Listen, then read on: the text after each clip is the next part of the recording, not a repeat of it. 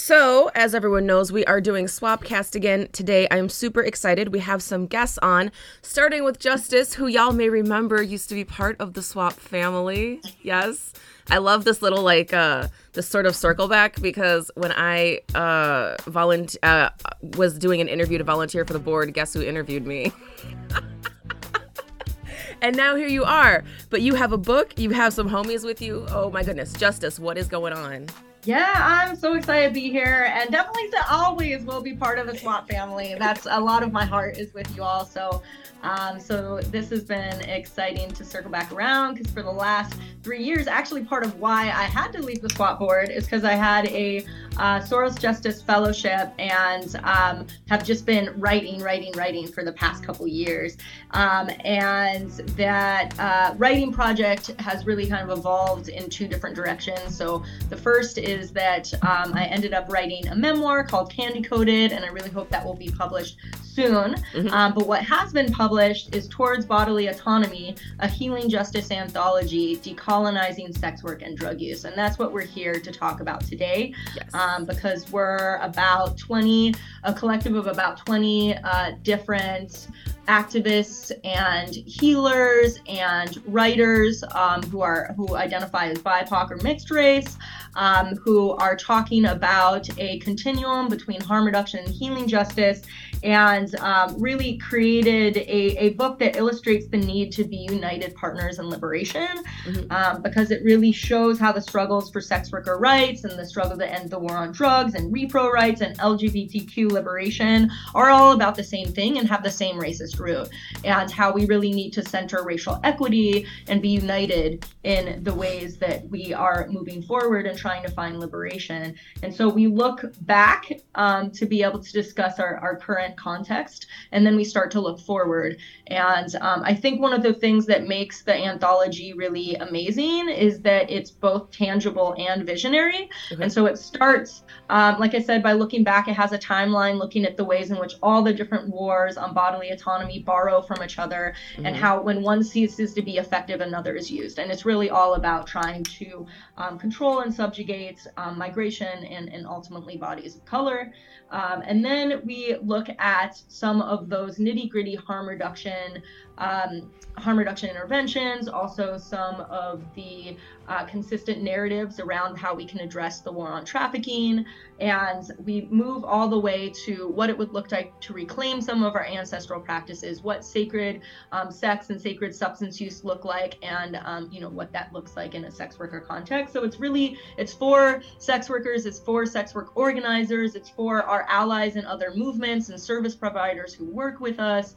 And it's just, I think it's a really amazing work. So I'm really excited to call myself the collectrix of this project. I love that. And can you introduce your co-hosts? Well, I guess co-hosts, co-visitors, co-fans, co-friends, co-family with us? Yeah, absolutely. And I know they're going to do a better job of talking about their badassery. But if I could put it in words, so this is also, I think that one of the coolest parts about this project is I was like, wow, there's some really amazing people who are already writing about and doing this work. And, let's become part of something together. And I really appreciate that. So Mona, Nadia, I've known Mona. We used to be in Seattle together. Now we have both moved on. But an amazing sex worker and healer, and does a lot of amazing organizing and activist things in their life, and I'll let them talk a little bit about that. And so should we start with you, Mona?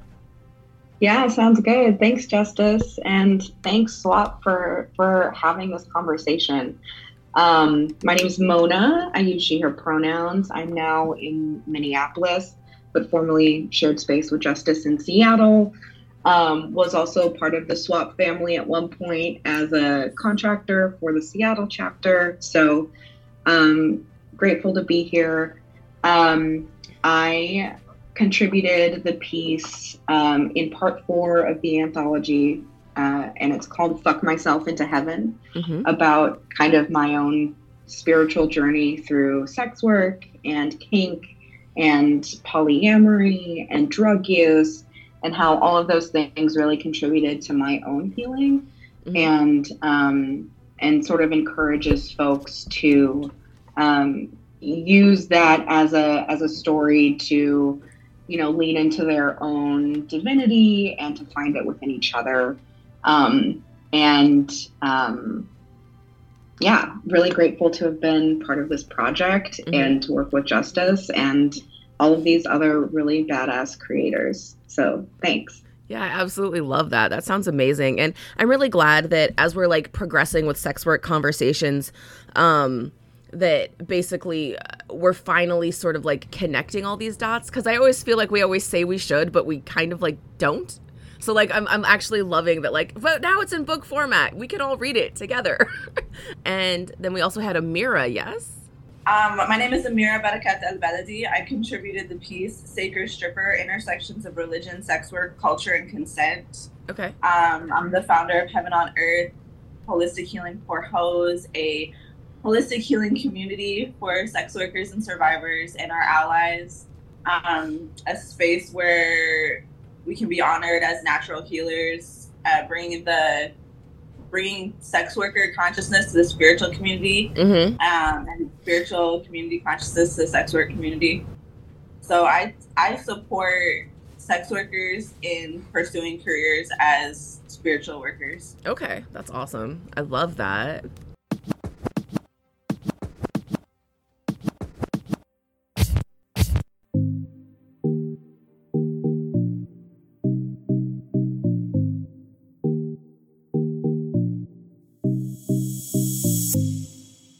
I'm so glad to meet all of you, and everything that you're doing sounds fantastic.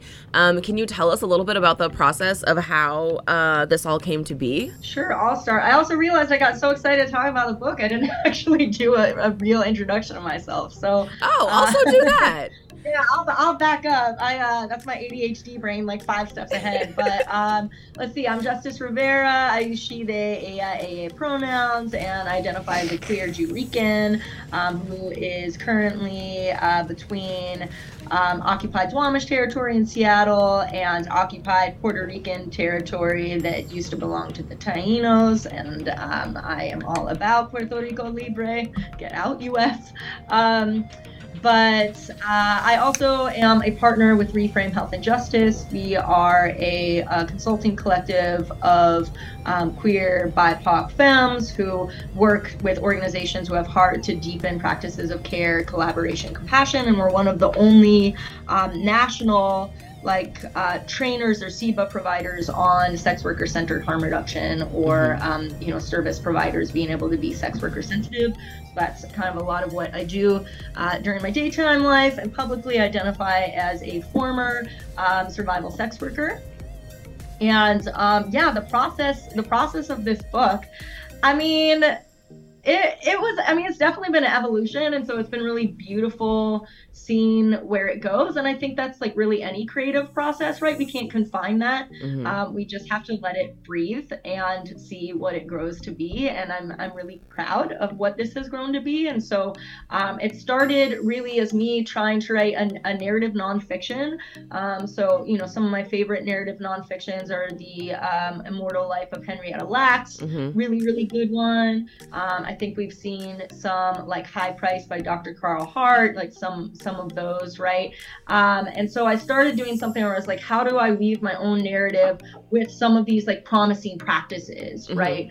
And as I was doing that, I realized I have a memoir in me, and 2, I was like, there are too many amazing BIPOC sex workers and activists and healers and writers who are in this space. And I also think that there's like a new generation of us coming up, right? Because if you think about abolitionist writers, you think about Shira Hassan, Adrienne Marie Brown, Andrea Ritchie, amazing Miriam Kava, right? Like amazing people who like we grew up like reading and listening to and all of that. And I'd like to think of us as the next wave in a lot of ways, right? And so the process really was one in which that actually was kind of informed by my own life and my memoir, right? Okay. Because I was like, okay, here's some of the things that I would really love to have folks write about, and so I reached out to some people in my network, or for certain essays, I put something out on social media, which still ended up being people in my network, right? But was just like, hey, who wants to write something about this like general topic, right? And so I tried not to really confine it too much, and so people wrote.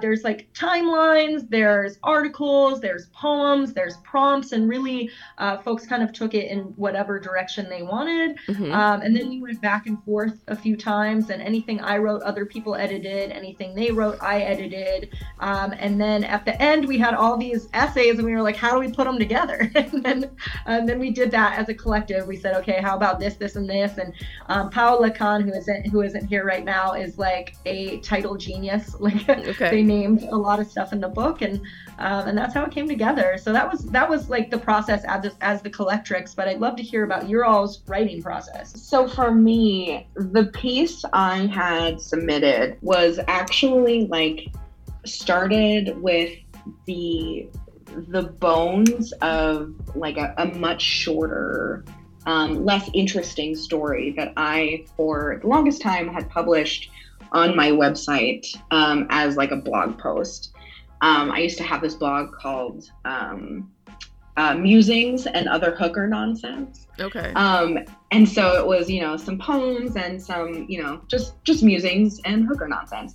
And it included this little personal narrative about kind of my journey through polyamory and the things I was thinking as I was starting to really dive deeper into full sort of sex work, and like what all of those things kind of internally meant to me. And so I was really excited to be approached by Justice for this, because I already kind of had, like I said, the bones of something that I was really interested in kind of exploring further and developing. And so for me, it was really like, look at this story, find the elements that still resonated with me, which not all of it did, right? Mm-hmm. Because our stories are just snapshots of who we are in a time and place. Right.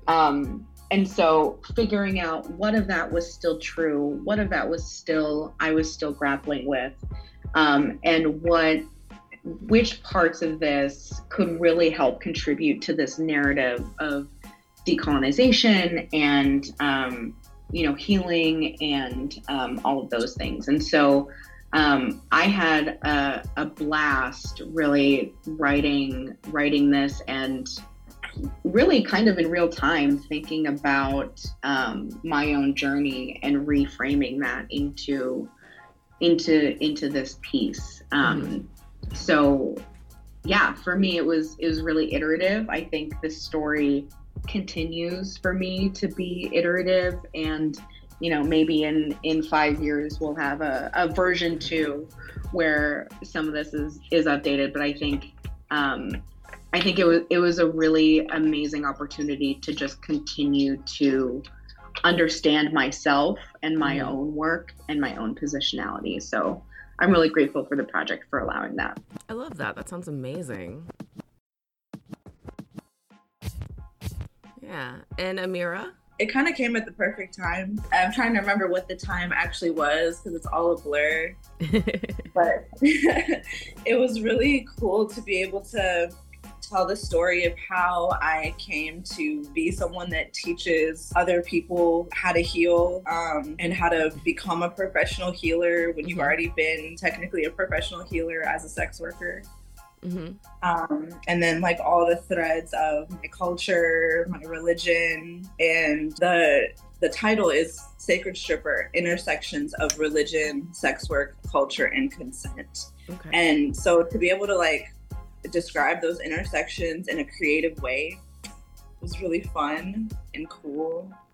I'm really happy with the essays. I feel like it just describes so many different parts of my experience and weaves them together, where a lot of people will either be like, oh, spirituality, that's just nonsense or whatever. And then on the other side, a lot of people would be like, sex work, that's sacrilegious, that's so bad. But there's so many people that know that these things go together, and they have gone together for a long time. And even just for us to be able to make sense of some of our own experiences, like, no, you're not crazy, that really happened, you really did that. Yes, you really stopped time. Yes, you really sped up time. Yes, you really casted out that demon out of that person. You know, yes, you really did shield yourself to be able to walk through hell and not get burned.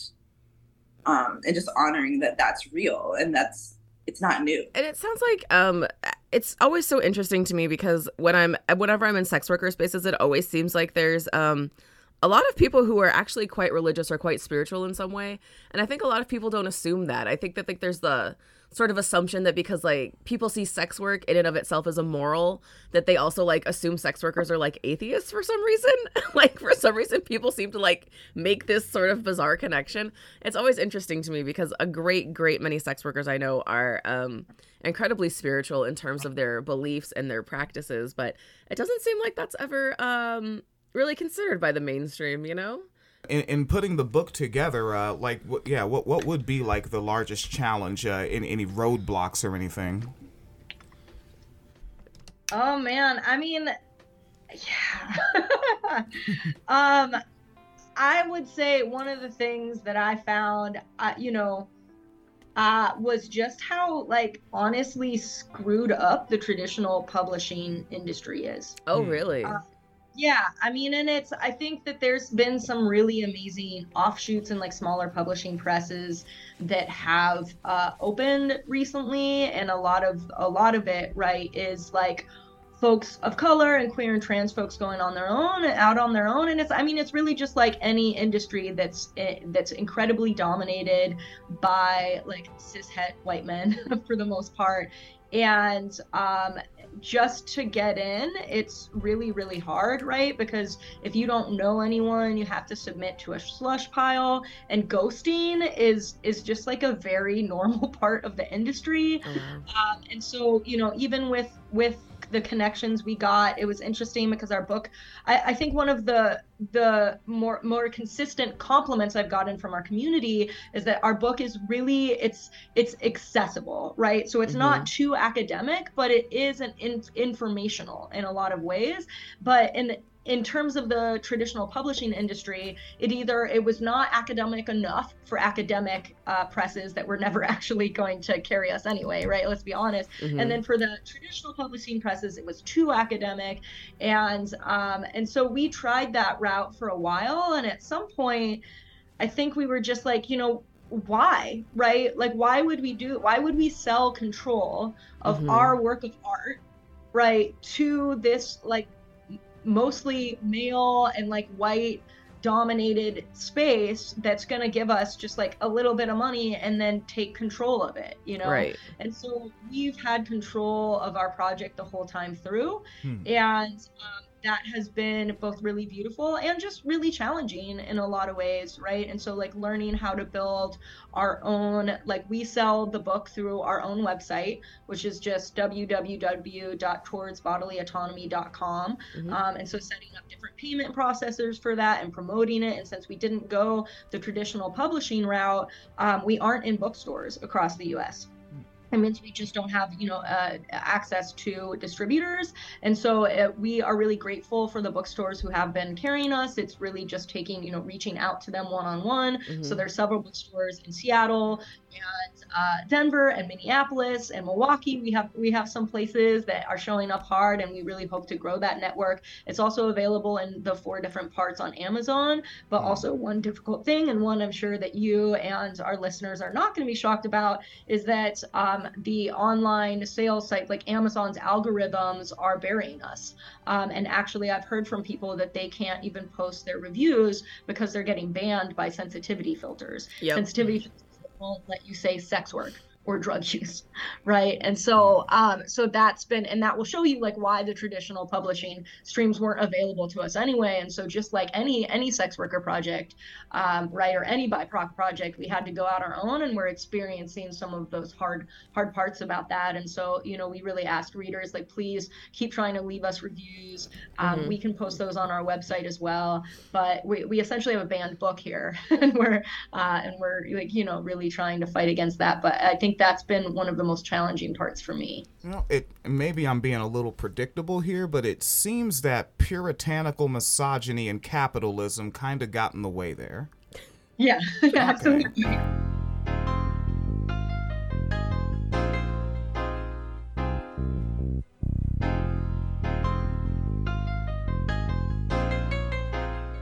And I also noticed I was upstairs just doing a bit of, you know, the due diligence, I think they call it. Yes. And there's also a GoFundMe up to translate the book to Spanish.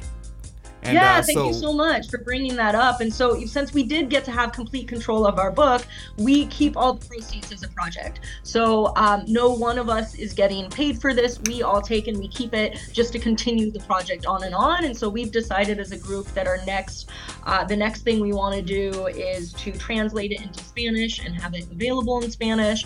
And so we're probably about, I'd say, $3,000 away from that. Nice. And so, you know, just buying our book helps us get there. Donating to the fundraiser, which is on our website, helps us get there. We really appreciate that. And then I've also heard that folks really want an audio version, an audible version, and so we're gonna do that one day too. You know, that's amazing. That's really exciting. But this is a start, right? I think this is this is the start of the.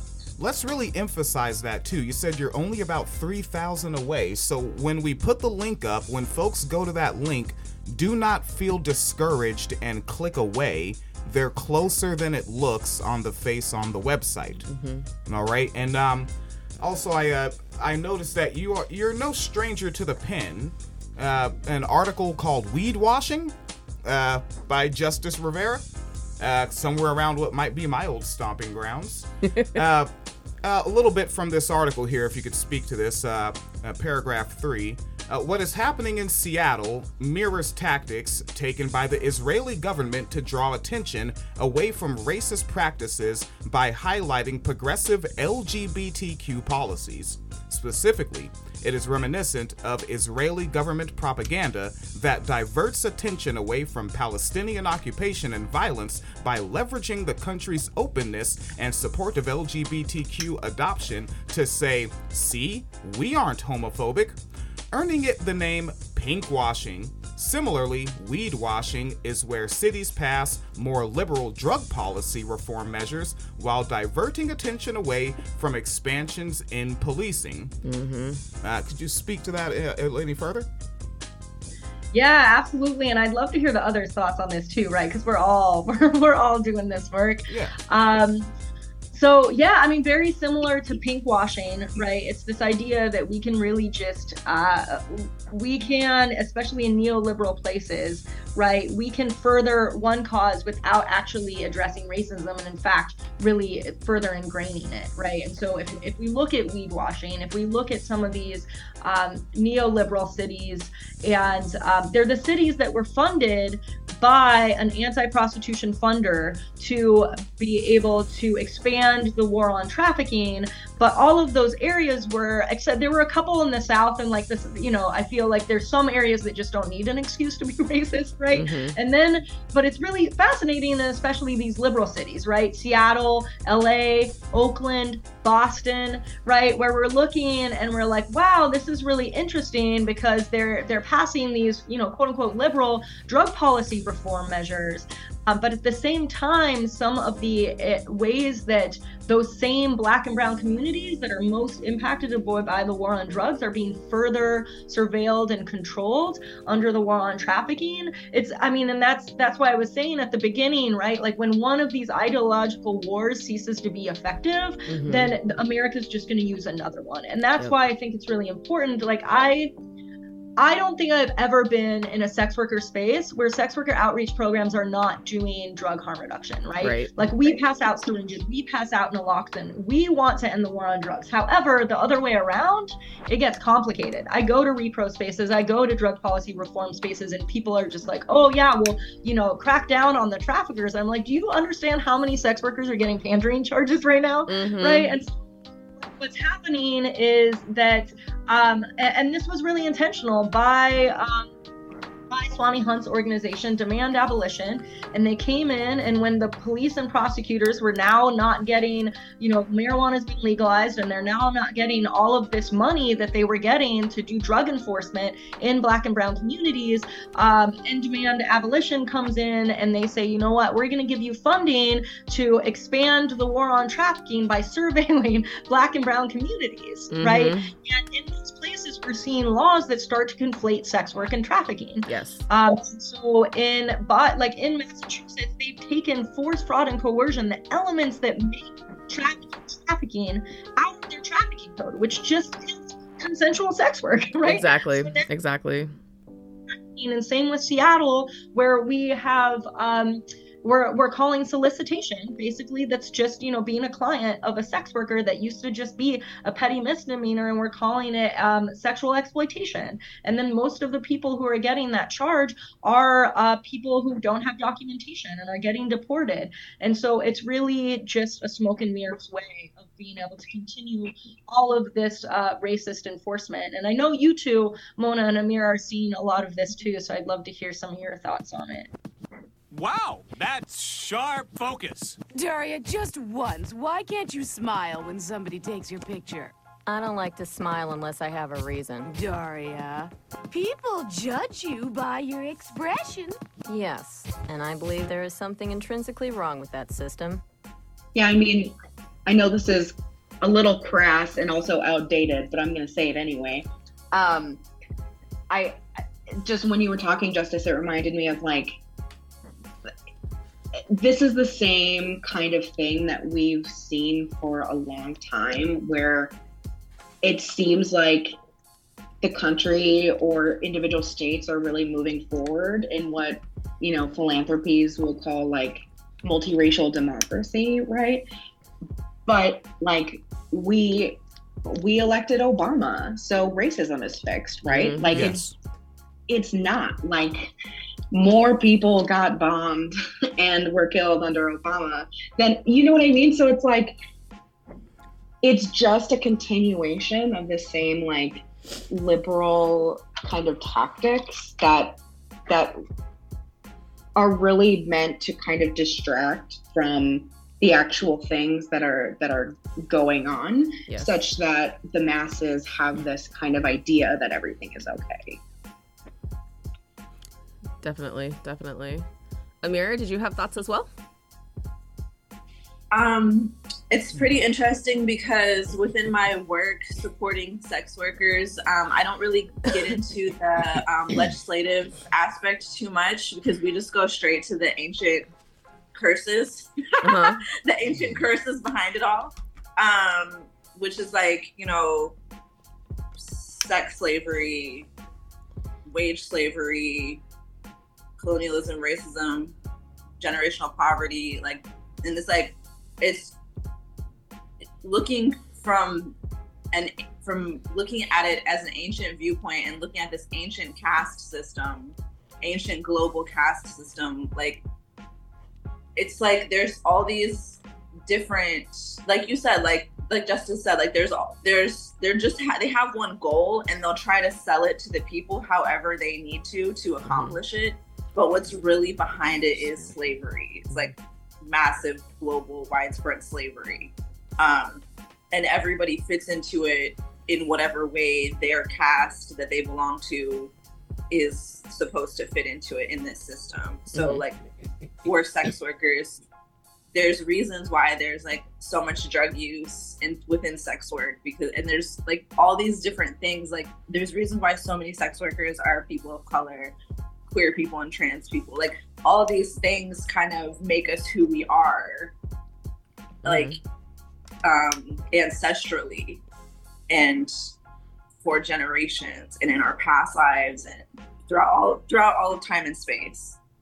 So like, it's really frustrating that that's just not even seen by the majority of people, and that it seems like crazy and you'll actually be institutionalized if you go that way and think that way. And it does feel very limiting and frustrating. And I really appreciate y'all bringing up the global aspect of it. That like, these are the same tactics that colonial governments are using all over the world, because they're on the same team, they're co-workers. So whatever tactics they have to use. But I really appreciate the underlying, like, the way that we can use our spiritual gifts to like attack the underlying curses that are affecting us. If I may keep the microphone to Amira here, when you bring a spiritual aspect, outlook, if you will, to the discourse, to the activism, do you tend to face pushback, backlash, or even general rudeness, or is that accepted rather quickly? Definitely the first thing. Yeah, a lot of pushback. I mean, a lot of people, I have a background in community organizing.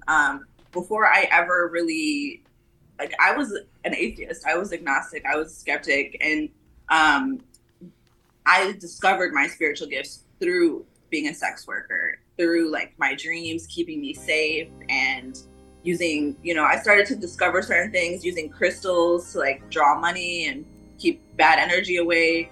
And a lot of it was my dreams, and they just started teaching me a lot of things. And I didn't know when I started doing sex work that I was actually, like, it's actually who I am. If you look at my astrology birth chart, it's all over that. And when I started looking at my past lives, my ancestral memory and my genetics, that it's like, this is actually generational, and it's actually been going on for a long time. Not only that, but I'm Palestinian, and Mary Magdalene is one of the most famous prostitutes of all time. And so this type of stuff is always, like, it's always buried. It's never talked about. And it's like, certain people can channel the Magdalene codes, and they can, get famous and popular doing these things, but it's never, like, people don't really ever apply it to us. So it's just, I just find it interesting. I find it very telling. Even for me personally, I have a ritual that's called the Healing Mind Control Ritual, which I've used for like the past 5 years straight. And I use the ritual to clear mind control for myself, because all of us, like, if you were raised in the United States and you went through K through 12, that's 13 years of brainwashing. We're taken from our parents and we're indoctrinated into this culture, this toxic system. So this is how it operates, is it uses people as its foot soldiers. So then they'll stop people from saying certain things or doing certain things that would mean more freedom for all of us, because if your livelihood is attached to this system, then you're going to fight other people to protect it, because that means your survival. And that's one of the things that's so threatening about sex workers and anybody that lives on the fringes of society that makes their money from the streets or however, is that you're not reliant on the system, so you don't have the incentive to protect it. Now, before I throw to an op-ed and back to Justice Rivera, Amira, we're not closing the episode, it's not over, but would it be all right if you have the time to come back to the program and do an episode focusing specifically on the spirituality?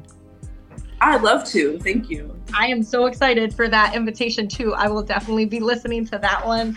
And I just also want to say, like, to piggyback on that, I think a lot of what Amir is talking about, a lot of what Towards Bodily Autonomy talks about is being able to start applying healing justice frameworks to the things that we're doing, right? To our organizing. And a lot of what that looks like, right? And Amir's talking about some of the specific practices and the manifestations of that. But if we're talking about that and the need for that, is because we cannibalize each other, right? And that's all a result of, of oppression. And I just think, being in sex worker spaces, being in like queer and trans liberation spaces, like we end up really just cannibalizing each other. And when we're in service spaces, right, it's all about making sure that our participants, right, have what they need. But as cultures, as organizations, as groups, we don't really tend to ourselves and tend to each other. And in fact, there's this kind of nonprofit mindset that we just gotta like go and hustle at the expense of ourselves, right, for the work that we do and for each other.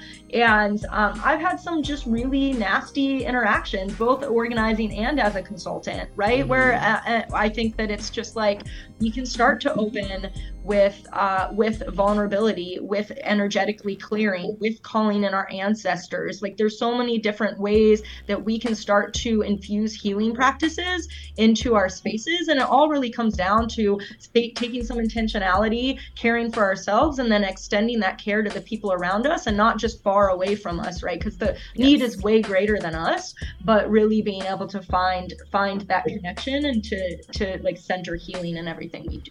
Yes. And can I just say, I super love that you said that, because I really do find that to be a problem in a lot of these organizing spaces, is people have really fallen for that sort of like scarce, like there's scarce resources mindset. So it's like, we have to fight each other tooth and nail because there's only this one crumb and I have to get there first. Like to a point that we forgot. And there's a whole ass table right behind us, above us. We're just not allowed at that table. So it's like, let's knock over the table and, sort of redistribute things from that way. But yeah, I really do appreciate that, we're having this conversation, because that is something I find to be really common. And I think a lot of it, even though it's really hurtful and can sometimes even be like abusive and traumatic, I think a lot of that behavior is stemming from fear that if you don't get the resources, that you're going to fail your immediate community, or you're going to fail yourself, and like failing your community can really be like a life and death situation. So it's like amazing to me how easily we can forget other people's humanity if we're moving from like a fear-based situation, so like that really does speak to the importance of not only reframing how we see it and how we allocate resources, and like knowing that there's enough, there is no scarcity, right? But also, how can we bring healing into this so we can start treating each other better with a sense of community and the way these communities overlap, so like I'm so glad that we're talking about this. This is a wonderful conversation. Yes, so I think I would call this an op-ed from Jose Solis. I don't know, you've come across this one already? Okay, I noticed this part, if you could speak to this a little, about 4 paragraphs in. They say, quote, Rivera states that the anthology has a hopscotch quality to it, and readers can jump back and forth according to their mood and interest, as if they were navigating a choose-your-own-adventure narrative. The opening timeline sets the stage for everything to come, and I wouldn't skip it if I were you. Whatever path you take, I read the anthology chronologically, which sometimes made for a harrowing experience. Is that an accurate description? Or? Yeah, I actually, so that's a body.com review, which I really appreciated. It was just, it was a really glowing review. And also the body.com has some amazing folks. Jose is an amazing writer. Steven's an amazing writer. Some like amazing folks writing for the body.com.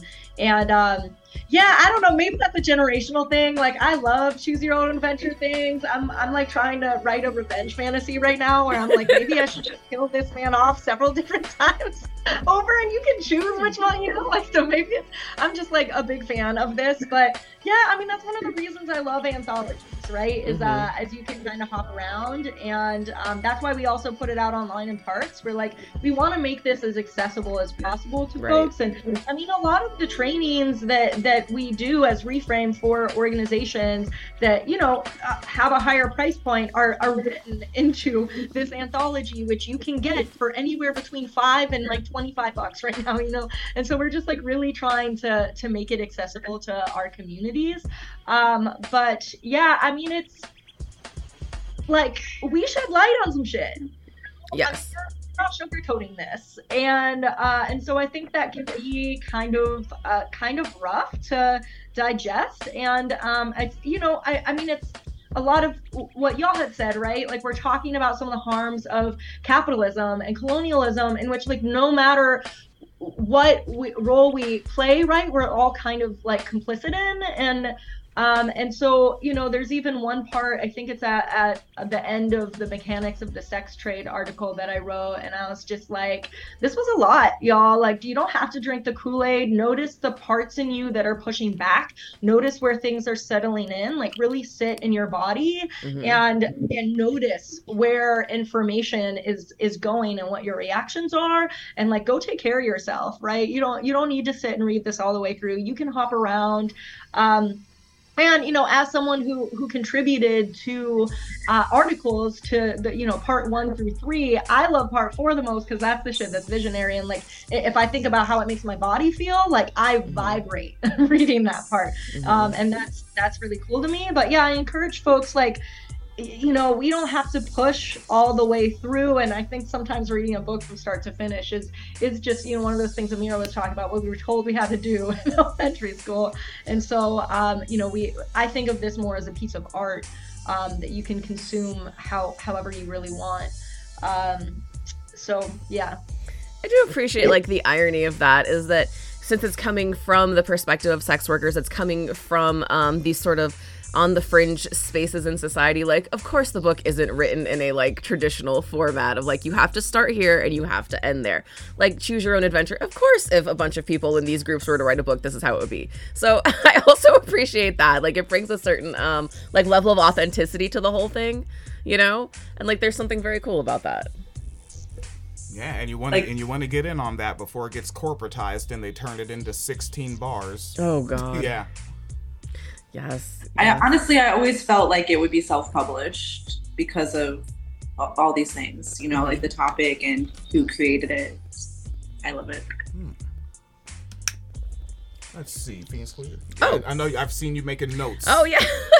I was actually making notes about bookstores, but now like, I don't know, like well, let's hopscotch, I guess. We're hopscotching. As you were talking about, of course, we can get it on your website, but I was going to ask, is it better to order it on your website, or is it better to order it from bookstores that are carrying it? And then also, if it is better to order it from bookstores, does it happen to be at Blue Stockings, Red Emma's, or Haymarket? Because those are 3 bookstores I love. Just asking. Oh my gosh, we need to get in with those. Thank you. 100% need to get in with those. Yeah, if you purchase, this is kind of one of those, if you purchase from us, right, like the way to purchase it so that we get most of the proceeds is going to be through our website. However, support local bookstores, right? And those are the bookstores that we're in. So right now we are in several bookstores in Seattle. We're in Elliott Bay, we're in Ada's, and we're about to be in Third Place Books. Okay. We're at the Erotic Bookstore, the Tool Shed in Milwaukee. We're in Minneapolis. Mona, remind me the name of the bookstore. Moon Palace Books. Yeah, Moon Palace Abolitionist Bookstore in Minneapolis. We're about to be in Tattered Cover in Denver starting in June. We have a in-person reading that we're doing there. I think it's June 21st. So if you're in Denver, we're about to be putting some of that promo on my social media, on my Insta and Twitter. So I'm at Justice_rights on Insta and at Justice_rights on Twitter. So follow me for the promo there. I try to update the website to say where we're gonna be, but sometimes I forget about that. But yeah, we're expanding. So like, if you want us in a bookstore, just like send me the name of it, and what it takes for me is just reaching out and saying, hey, can we be here? And in that case, we get half the proceeds, but I appreciate half the proceeds going to those stores too. So right. I'm all about supporting bookstores. Okay, that is what I was actually about to ask, because like, being ignorant in this world is tough, and that's what my life is. I was about to ask, like, how does it get to the store? I was like, so you contact the store to get it in their inventory, they don't contact you. Okay. And then I notice, you start having fun and you forget that time exists. You do have another appointment coming up here. I do, yeah. I'm sorry to have to leave y'all, but I need to transition about 5 minutes. All right. Was there any closeout remarks here? I guess we could do closeout remarks, but also where we can get in touch with everybody would be helpful, I think. And also, like, I know it's still early, but is there going to be a sequel? We're definitely doing focusing on promo this year, like big time. So we're really grateful to be having this conversation with you all. We also have an upcoming book talk. We're one of 4 books that the Drug Policy Alliance has chosen to highlight this year. So that's May 24th. And some things going on. And I would love to see how this collective of amazing folks grows and what else we put out. I know one thing we have talked about is trying to organize a TEDx event. And so that's like a big thing that we're like, let's do this. And then, and we're really trying to put out different pathways to get in touch. There is a contact form on our website, especially if you want to leave a review that we can put on our website. You can contact us through there. I can drop my handles in the chat too. About half of what I'm doing in life right now is related to this anthology. So if you want to see things related to it, appreciate, retweets, reposts, likes, anything to kind of get our algorithms up. I'll go ahead and drop my socials right now. Awesome. Thank you. Okay. Yeah. All right. That looks good. You had something? Oh, yeah. I was going to say, Mona and Amir, if you also wanted to drop any, Instagram, Twitters, anything where you would like to be followed. Yeah, that would be great. Thank you. For Twitter, you can find me at Notte, NOTTE_Mona. And on Instagram as Mona_Notte206. Thank you. Thank you. 206. Okay, 253 is also pretty cool, but Hey. For me, on Instagram, Hosar Healers and Sacred Stripper are my places you can follow me for my work. My personal Finsta, where I also talk about my work, is Halal Coochie, CUCCI. If you want to join our community of healers, you can do it at hosarhealers.com. If you want to browse downloadable resources that I have for sex workers using spiritual gifts to stay safe, you can do that at sacredstripper.com. And if you want more info about breaking generational curses, that's rootchakragoddess.love. That's the website, and that's also the Instagram. Okay, perfect. Thank you. I'm taking all these notes now. All right, I think we have our material, and at this amount, it will take me about 5 hours to edit, and it will be up on the podcast audio will be up by 3 p.m. Sunday.